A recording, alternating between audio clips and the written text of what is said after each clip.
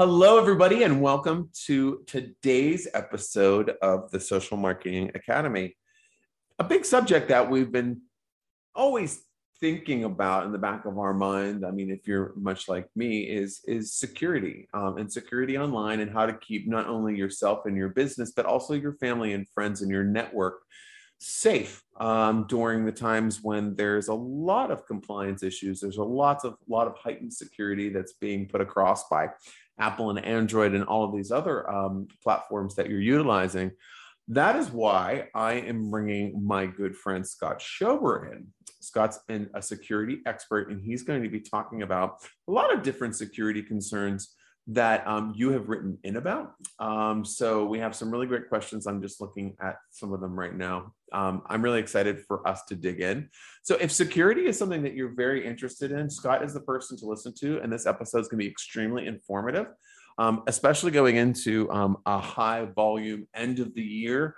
This is a time when the robocalls will go up, and there's going to be lots of phishing scams out there. So Scott's going to be able to jump right in there and help.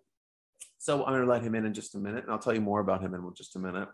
But also, welcome to our show. You can listen to our show on any of the podcast platforms that you have, as well as you can watch us on YouTube. If you want to get more out of the show, please visit us online. Go salesandmarketing.com. It's www.gosalesandmarketing.com. That's the website for my digital marketing agency, the Go Agency. On there is a page for podcasts. This is where you want to check this out. Check out our podcast page. You can listen to all of our past shows, but also look through the show topics to see maybe one of the experts that would be most interesting to you.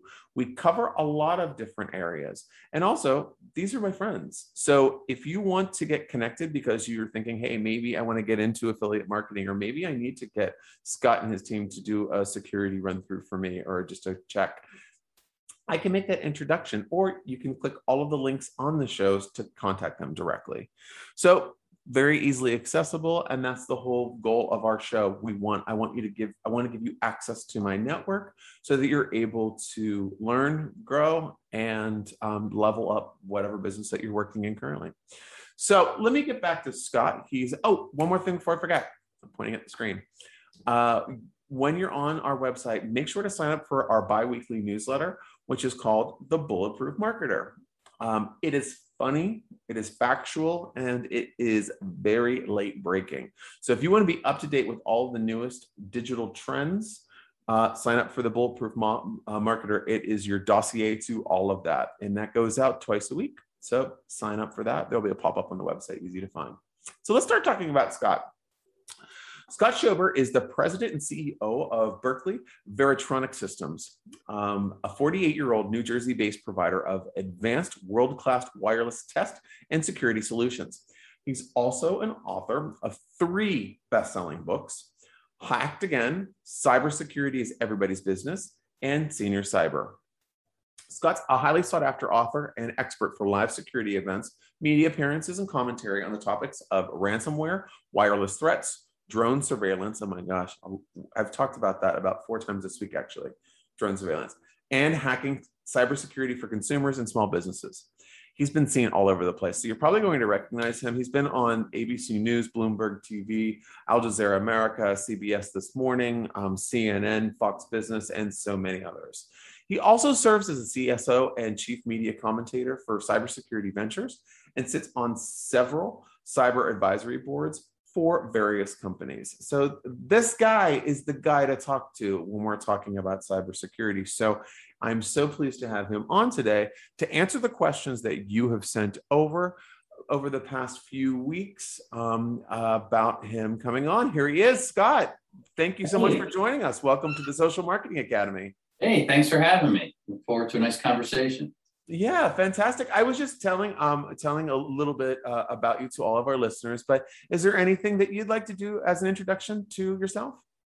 No, I'd just like to share with everybody. I love talking about cybersecurity, wireless technology, and I try to always impart and share tips, just things that we could keep safer in our lives and in our business. And I think that's really important, that sharing of information.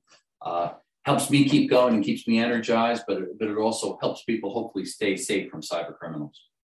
Absolutely. And it's, it's such a growing concern. And I think that that's kind of, it's like saying the next big thing is going to be video marketing, and then it never really hits. Cybersecurity has always been hitting, and it's always been like top of the news cycle at many different points throughout the year. One of the things that I've noticed quite a bit is the focus on seniors, Mm-hmm. and I guess I want to say vulnerable people. But why do you feel that so many seniors and elderly are often targeted by cyber criminals and scammers? And what advice, you have so much experience, you wrote 3 books about this, come on, what can they do to stay safe? Yeah, certainly. Well, I think, and kind of to back up a little bit to give it some context. Yeah. When I was, after I wrote my first 2 books, I was helping my parents, who both seniors and have some underlying health issues, going through a lot of different challenges. And then also my grandfather at the time, who was 99 years old, very active with technology, computers, smartphones, tablets. Mm. And I was constantly getting questions, calls. Scott, I'm having problems with my password. I can't find it. I can't log into this site.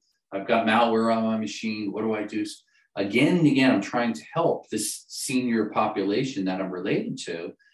And I'm getting frustrated because I couldn't really spend the time to do it. So I started doing some research, and I said, geez, there's got to be some great videos, some great books out there that can kind of help a little bit process so they can do things when I'm not there.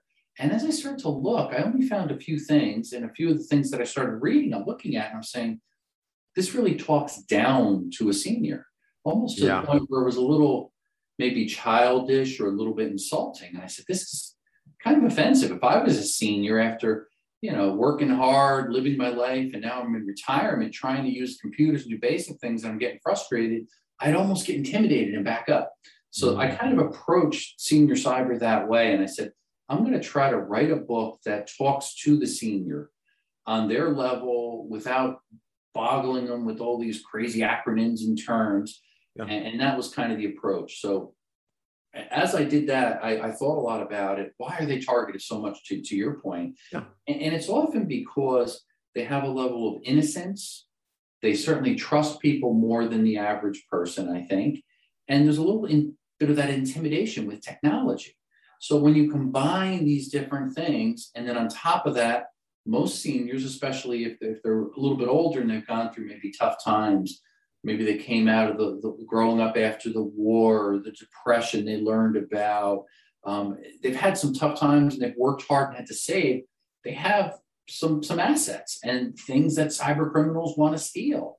And they don't always necessarily protect it because, again, that innocence and trust. So maybe that mix of things together makes them the perfect target for cyber criminals to move in. Really, they attack everyone. They want, the low-hung fruit, the easiest steal that they can get, whether credit card, debit card, stealing money from, IRS, whatever the case may be. But that sweet spot seems to be seniors when you really start doing the research. And that's what I found. I had to do a lot of research and understand it, first of all, and talk to a lot of seniors. And then suddenly it opened up and I said, I got to write a book on this. It really is an unserved area. And hence the genesis of senior cyber. And it's I love this. I love that POV, because one of the things that I work with my own agency a lot in the senior living and senior health and elder living and elder care industries, and not exclusively, but enough to know that what you said is a very common a common issue where it's speaking down. And you'd be interested to know, I think, maybe, who knows, that I was looking through marketing materials, and I was given a marketing pack by a company that we didn't choose to work with. But regardless, they gave me a pack of what their marketing materials were going to be, and they wanted me to give an assessment. And they had a cybersecurity pack in there. And in the cybersecurity pack, they had a cartoon character that was talking to a cartoon woman. And it was how you should be safe and how you should. And it was literally something that would be from Random House Books for Kids, like a bookmark.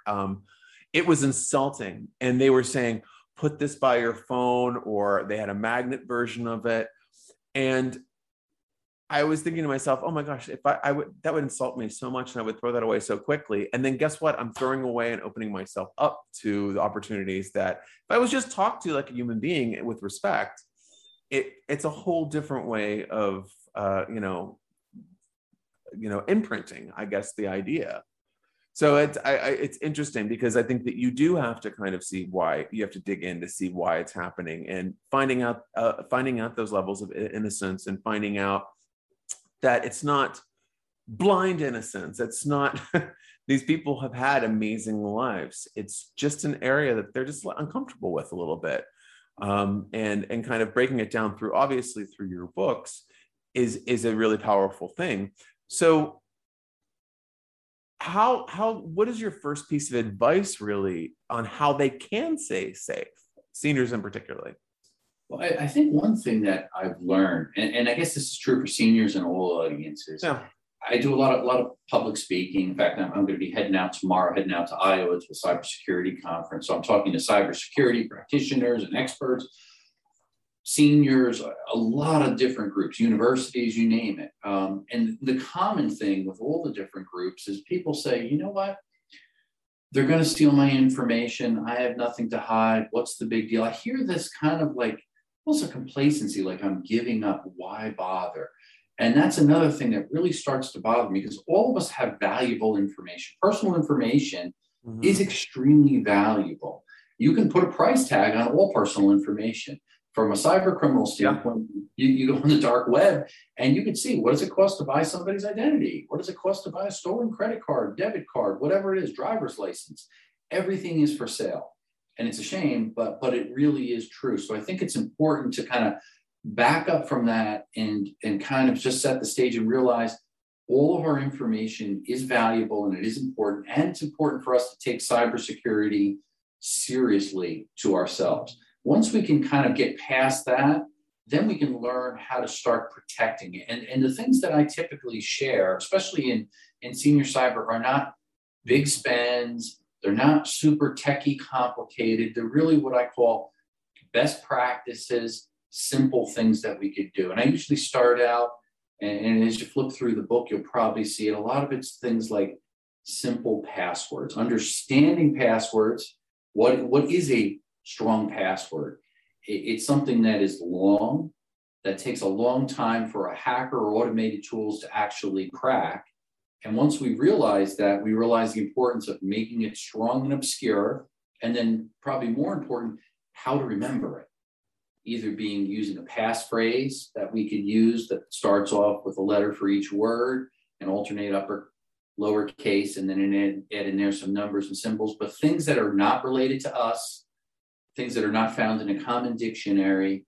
If it's something you could read out of the password, it's not a good password. Any common words, pet names, birthdays, things like that, the very common things that we all hear all the time, yet many people still do it. And on top of that, I always preach and emphasize one of the most important things when you do create a long, strong password, it's important that you manage it properly. You use a password manager, or for some older people, they're not comfortable using technology to store their passwords and remember a big, long, strong password to access it, and encryption and so on and so forth. Then I encourage, get a little black book. Maybe they write recipes down. They write phone numbers down.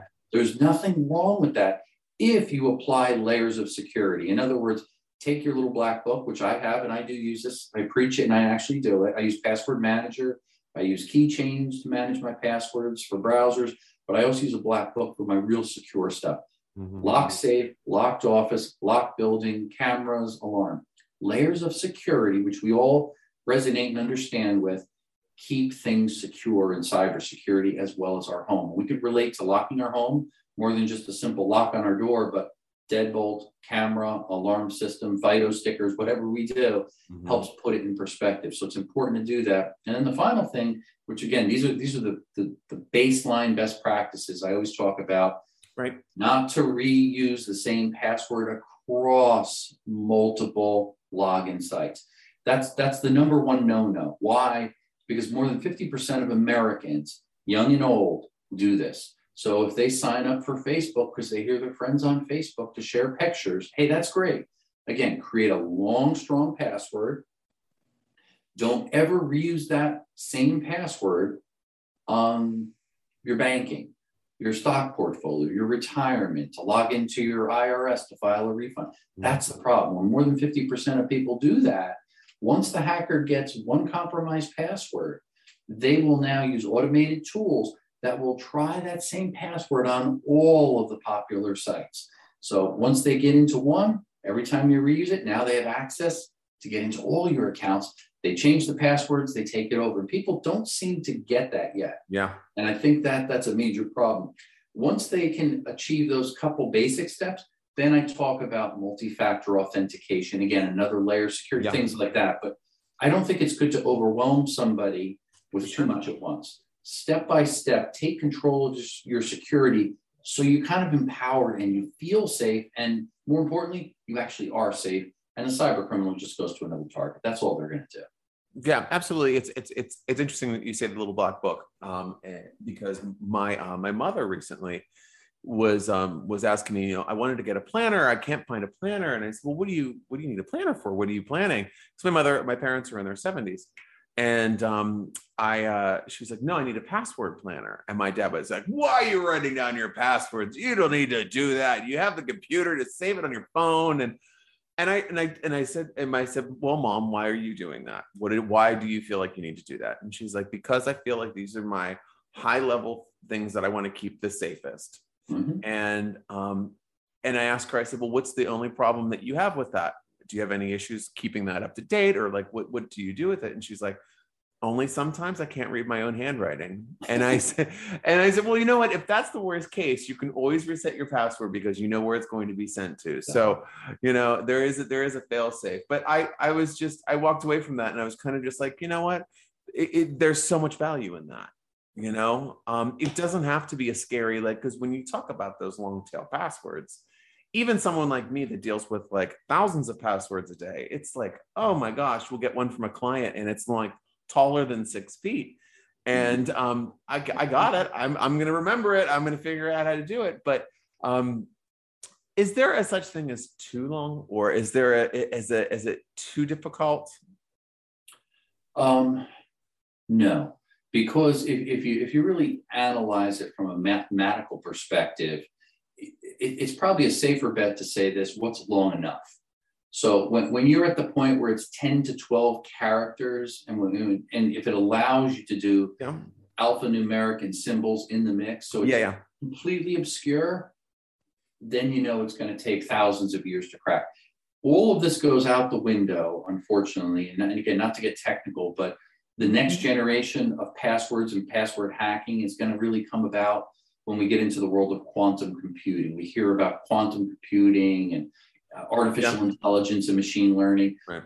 Once all of that happens and we get into that next stage of things, which is kind of happening in the next few years, no matter what level of encryption that you have, you could have AES 256-bit encryption, type 2 DoD certified, it'll be hacked like this. So really long passwords that are hashed and encrypted are going to be easily hackable.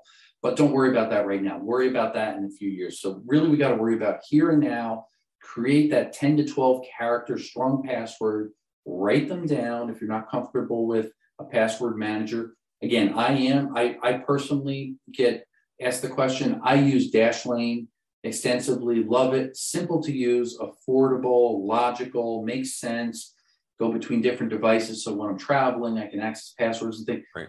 That's just my personal opinion. But I encourage people, check out the one that works for you, that meets your budget, that meets your level of security. Some of them, and I'm not going to mention them, some of these password managers have been compromised. So when people tell me that it's a stupid idea to write the password down, I say, well, not necessarily. Yeah. Would you put all your eggs in one basket with a company that now holds all your passwords? Yeah, they keep them encrypted. And yeah, it's really hard to hack into, but however, some of them have been breached and compromised. That scares me. So you got to make the right decision for yourself and ask yourself, how secure are the sites that you're trying to manage these passwords? How many passwords? To your point, if you're juggling thousands of them, it's hard to write them down. Yeah. Thousands of them. So it may not be the right solution for you, but for a senior that may have 10 passwords that are hard to remember, that are long and strong, there may be a small black book that's locked away. makes more sense. So it's finding that balance for each person. Nobody can tell you the perfect solution, but reasoning that all out, I think, leads you to the best solution. And that allows you to now take to the next step. One question that I've been asked a couple times over the last few months is the password auto generating services, as well as when Google says, "Would you like us just to come up with one for you?" or WordPress or what have you. Should people do that? Or is it better to not do that? Or because the question was, well, if they're generating it, it's saved in their database and it's easily hacked. So, I mean, what say you on something like that?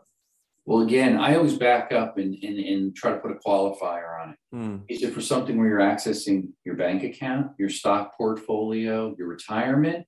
I would not do that, and I do not do that. If it's something as simple as logging onto your Facebook, and there it is created a long and strong 15-character random password that's in a keychain that is encrypted that only Facebook has access to, yeah, it's probably safe to do. Nothing's 100% safe. However, the caveat to that statement, here's the mistake that people make. Now they create that one password for Facebook. What do? For convenience, Facebook allows you to log on with Facebook on another site. So now what's the mistake there? Now if you have one password for logging on multiple sites, that's a no-no. Because again, if that one password is ever compromised, you're saying, well, I logged onto my Expedia account through Facebook. And if that's ever compromised, now you have multiple things that you have to worry about. So you really want to it's all about managing and mitigating risk, the world of cybersecurity. Nobody's got the magic silver bullet. I certainly don't. My company was targeted and hacked. My first book, Hacked Again, debit card, credit card, Twitter account, $65,000 taken out of our checking account. Wow. I'm a cybersecurity expert and I run a security company. What does that tell you? Nobody is secure. JP Morgan, one of the largest banks in the world, with some of the best cybersecurity, compromised. So that tells us we need to do the best that we can with what we have, but realize nothing's 100%. So we constantly have to improve our security posture and stance to stay one step ahead of the cyber criminals. That's really what's important. Once I started adopting that, I was successful. But if you get complacent, then you start to fall behind and then you have problems. Yeah, absolutely. And I mean, now under the guise of the pandemic and COVID and all of that, how has the workforce moving from the office environment to the home environment kind of opened up the cybersecurity conversation again? Yeah, great question. I think that pivot over the past year and a half with an abundance of remote workers all accessing the company's network remotely has opened up Pandora's box, and for a few reasons. What happens when we remotely access a computer? Well, obviously we have login credentials, so that information is flying around. But what's the origin of it? Typically it's from our home. So what are some of the weaknesses there? Are we using multi-factor, two-factor authentication, verifying and authenticating that I am who I am and I'm authorized to log into my company's network? Well, oftentimes there could be a man-in-the-middle attack where they can intercept that and pretend now that they're suddenly Scott logging into the remote site. Big problem. In fact, if you analyze lots of these breaches, go back 2013 to Target. HVAC company that was doing work for Target. That was the conduit to get in to the point of sale terminals to acquire that great number of millions and millions of credit cards and hence compromise. JP Morgan, Colonial Pipeline, old password, VPN that wasn't updated. So these are always, again, conduits to get in from remote access points. So that's number one when they're not using multi-factor, two-factor authentication. Another thing that we need to really keep in mind is most of us at home have a basic broadband connection and probably have a wireless access point. And what do we typically do? We're excited to set that up. We want to get on the internet, we want to play games, we want to watch Netflix. Do we have it configured right? In other words, are we using the default administration login credentials, admin and password 1, 2, 3, 4, whatever it came with the default on, or do we set it up with the proper security? Did we implement WPA2, WPA3 levels of encryption? Are we not broadcasting our SSID, the unique identifier for our access point? If you just ask yourself those 3 or 4 questions, most people go, what? I don't know. I just turned the thing on and got it to work. I was happy enough that worked. That's part of the problem. We need to stop and spend time. If you don't know how to set that up, that's okay. You can Google search it. Yep. You can phone a friend, bring in somebody that knows a little more techie or IT, get some help, bring in Geek Squad, whatever you need to do. Make sure that you properly secure that, because that is the conduit that most often when somebody wants to hack into a company, they start outside your house, outside your parking lot of your company, and hack in through the Wi-Fi. Once they get in, they work laterally through the network. They accumulate over time login credentials, passwords, social security numbers, credit cards. They amass all of that stuff. They download it, steal it. Then oftentimes they'll load malware onto your system, which is typically a strain of that will be ransomware, lock, encrypt your files. They hold the magic key. If they got a ransom and then gun to your head. So you can kind of see how it plays out, but it all starts with us at home, at work, securing passwords, securing our hardware. Very important. I completely agree with you. And I think in kind of transitioning from work into personal, towards the end of the year, we have some of the busiest holiday season. The busy holiday season, lots of shopping, lots of people traveling, obviously Thanksgiving being the number one travel holiday in the US alone. What are the best practices that we could all take to protect our credit and debit cards at the gas pump or at the ATM, when we're trying to grab some extra cash? Yeah, good point there.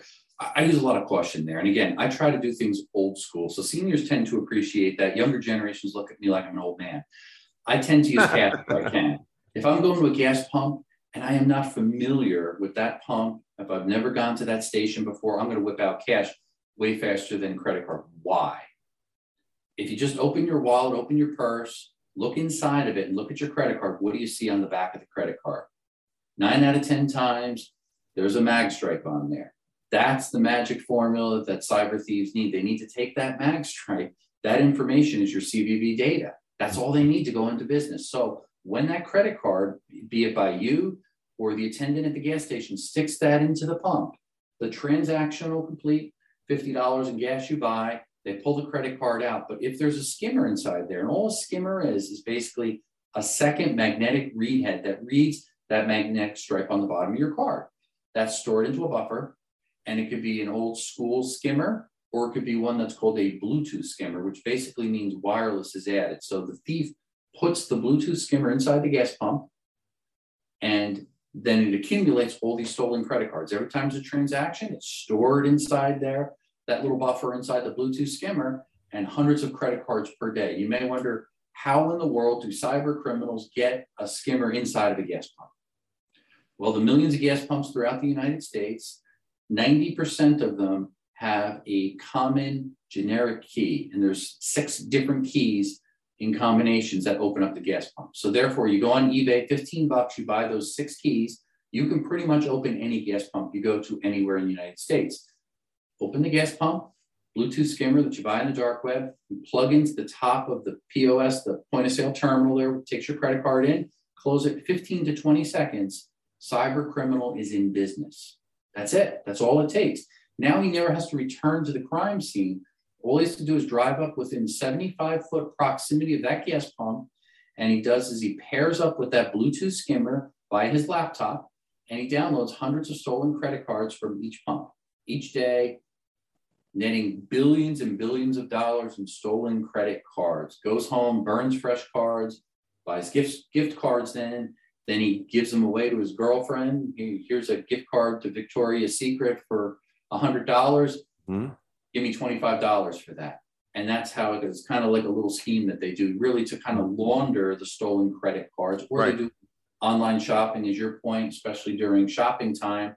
They start buying stuff like crazy. Now, the common misnomer is that, well, Scott, wait a minute. If I look on my card, it says chip and pin. It's secure.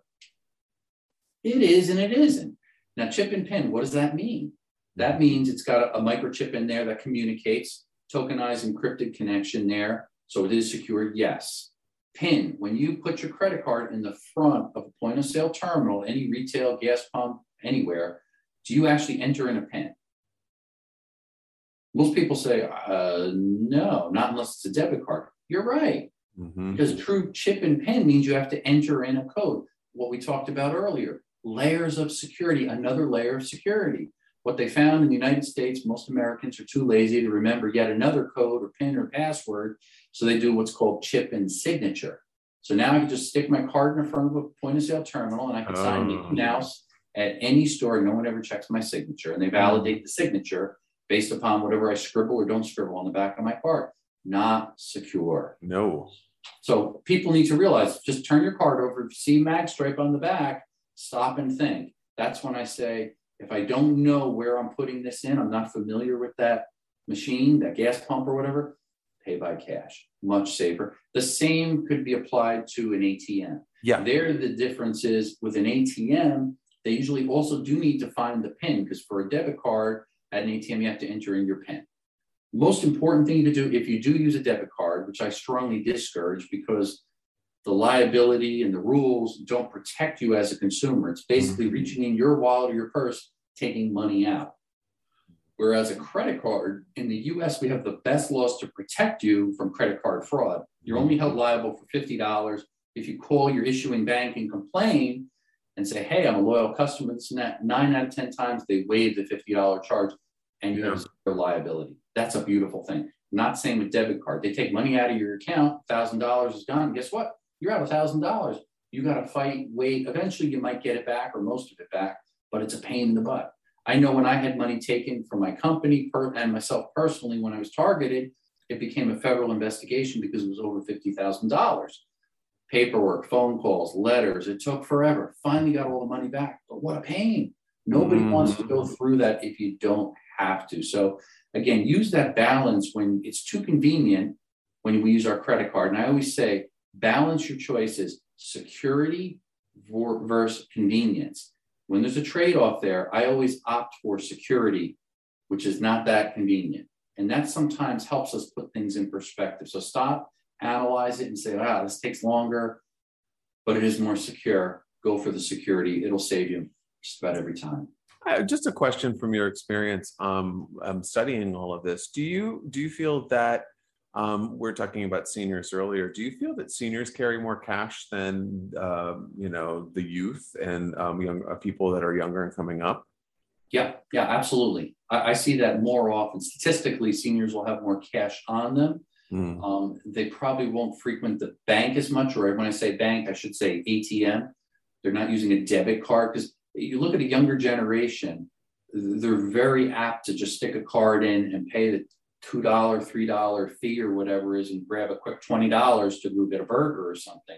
A senior's a little more frugal and think about it. I'm not going to spend $2 to get my access to my money. I'm going to go once a month to the bank, cash in my Social Security or pull out whatever, or keep some money under the mattress or keep some money hidden in a safe.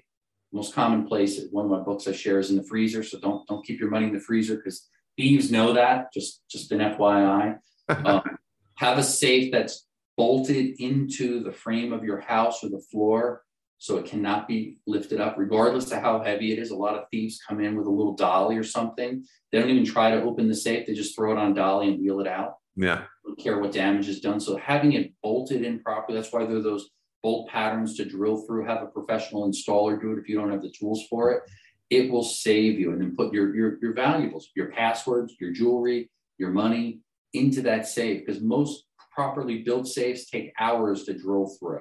They don't have time for that. Thieves want to come in, grab, and run before they get caught. This is the physical thief I'm talking about. So just little tips there that I think are important for people to realize. Again, it's all about slowing them down, deterring them, making it harder to steal your valuables. That's what's important. Excellent. Wow. I mean, there've been so many things that we've covered today in our interview that I think are just extremely valuable. And I'm hoping that people are picking up what you're putting down. I mean, especially because one of the things I feel validated most of the things you're saying. Just because I do keep a $20 bill in my wallet. Why? Because I don't know when I want to use it. And it's because I'm going to want to use it, not because I'm going to buy something on a street vendor who doesn't take a card, but sometimes I don't want to bring my card out in certain situations. I mean, even when you're traveling, and when I traveled international, I would always carry a lot of currency because you don't know what you don't know. And putting yourself at risk in international situations is a challenge. Yeah, and I add one more thing to it. Yeah. Speaking to the senior or any consumer out there, to your point, if you are glued to your smartphone and live from your smartphone, as I do, I use an iPhone, consider using digital payments, a digital wallet. In other words, Apple Pay, Google Pay. Why do I say that? It does raise the bar a little bit on complexity and technology, but once you adopt and adjust to it, it really is no more complicated than using a credit card. What it does is it gives you layers of security, and the beauty of it all is in your said device, your Samsung, your Apple, whatever, you can then pay from that piece of hardware, your smartphone. You authenticate it by unlocking your phone. You can have a code that pops up that you enter in, or it could be scan your face, whatever the case may be. It authenticates, verifies it's you.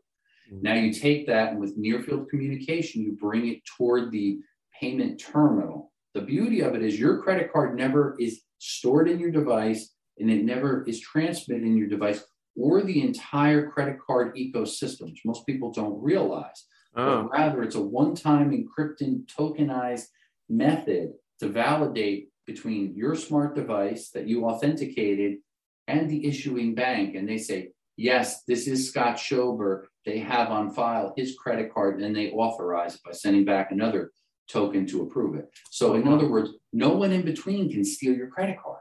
Now suddenly you have an actual true safe means of payment. That to me is very important. And it balances it because actually the places that do accept digital payments, it's convenient. So it's a nice win. If I run into Quick Check and I got to buy $20 in milk and this and that for my kids, I can literally just take my phone out, authenticate it, bing, walk out of the store. And I get instant notification that a transaction happened. And it's linked and tied directly to my credit card associated to my bank account. But again, that information is not sent through the processing system, and the merchant is not going to be compromised there. That's a beautiful way to do it. I don't know why more people haven't migrated over to that. I think there's that uncertainty or fear, perhaps. Oh, yeah, for sure. But it's convenient. It really is. And it's very secure. Oh, okay. That's a great tip, because I was always a non-believer on that as well, because I always felt that someone's going to hijack some part of that, or it's unsafe. But it's really refreshing to hear that, because I can do this on my Apple Watch if I wanted to. And that's absolutely so extremely safe. It's very convenient. Okay, that's excellent. That's a really great tip. Now, Scott, we're going to wrap up now. Is there anything that additionally that you'd like to add, or want to tell people where they can find you? Yeah, absolutely. Well, they could certainly go to my website. It's basically my name, scottschober.com. And if you do go there, feel free to peruse through, because I do have tons of blogs.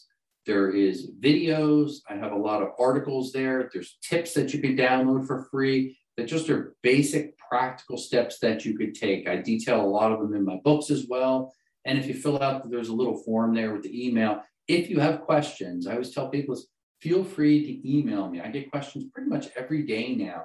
I'm happy to respond. I don't charge or send you a bill. If I can answer it and help you, I'm happy to do so. I'm here as a resource to hopefully help people to stay safe in this world. Excellent. And if anybody wants to find any of those links, we have all the links on the description of this podcast. Scott, thank you so much for your time. You're a fantastic interview. I learned a lot myself, which is good. And folks, we have some really great episodes coming up going into the holidays. So please do tune in for our future episodes. Again, like I mentioned, go to gosalesandmarketing.com. That's for the Go Agency's website. There you can sign up for the Bulletproof Marketer, which is our bi-weekly digital email blast that keeps you up to date with trends. But until next time, thanks for joining us on the Social Marketing Academy, and take care of yourselves.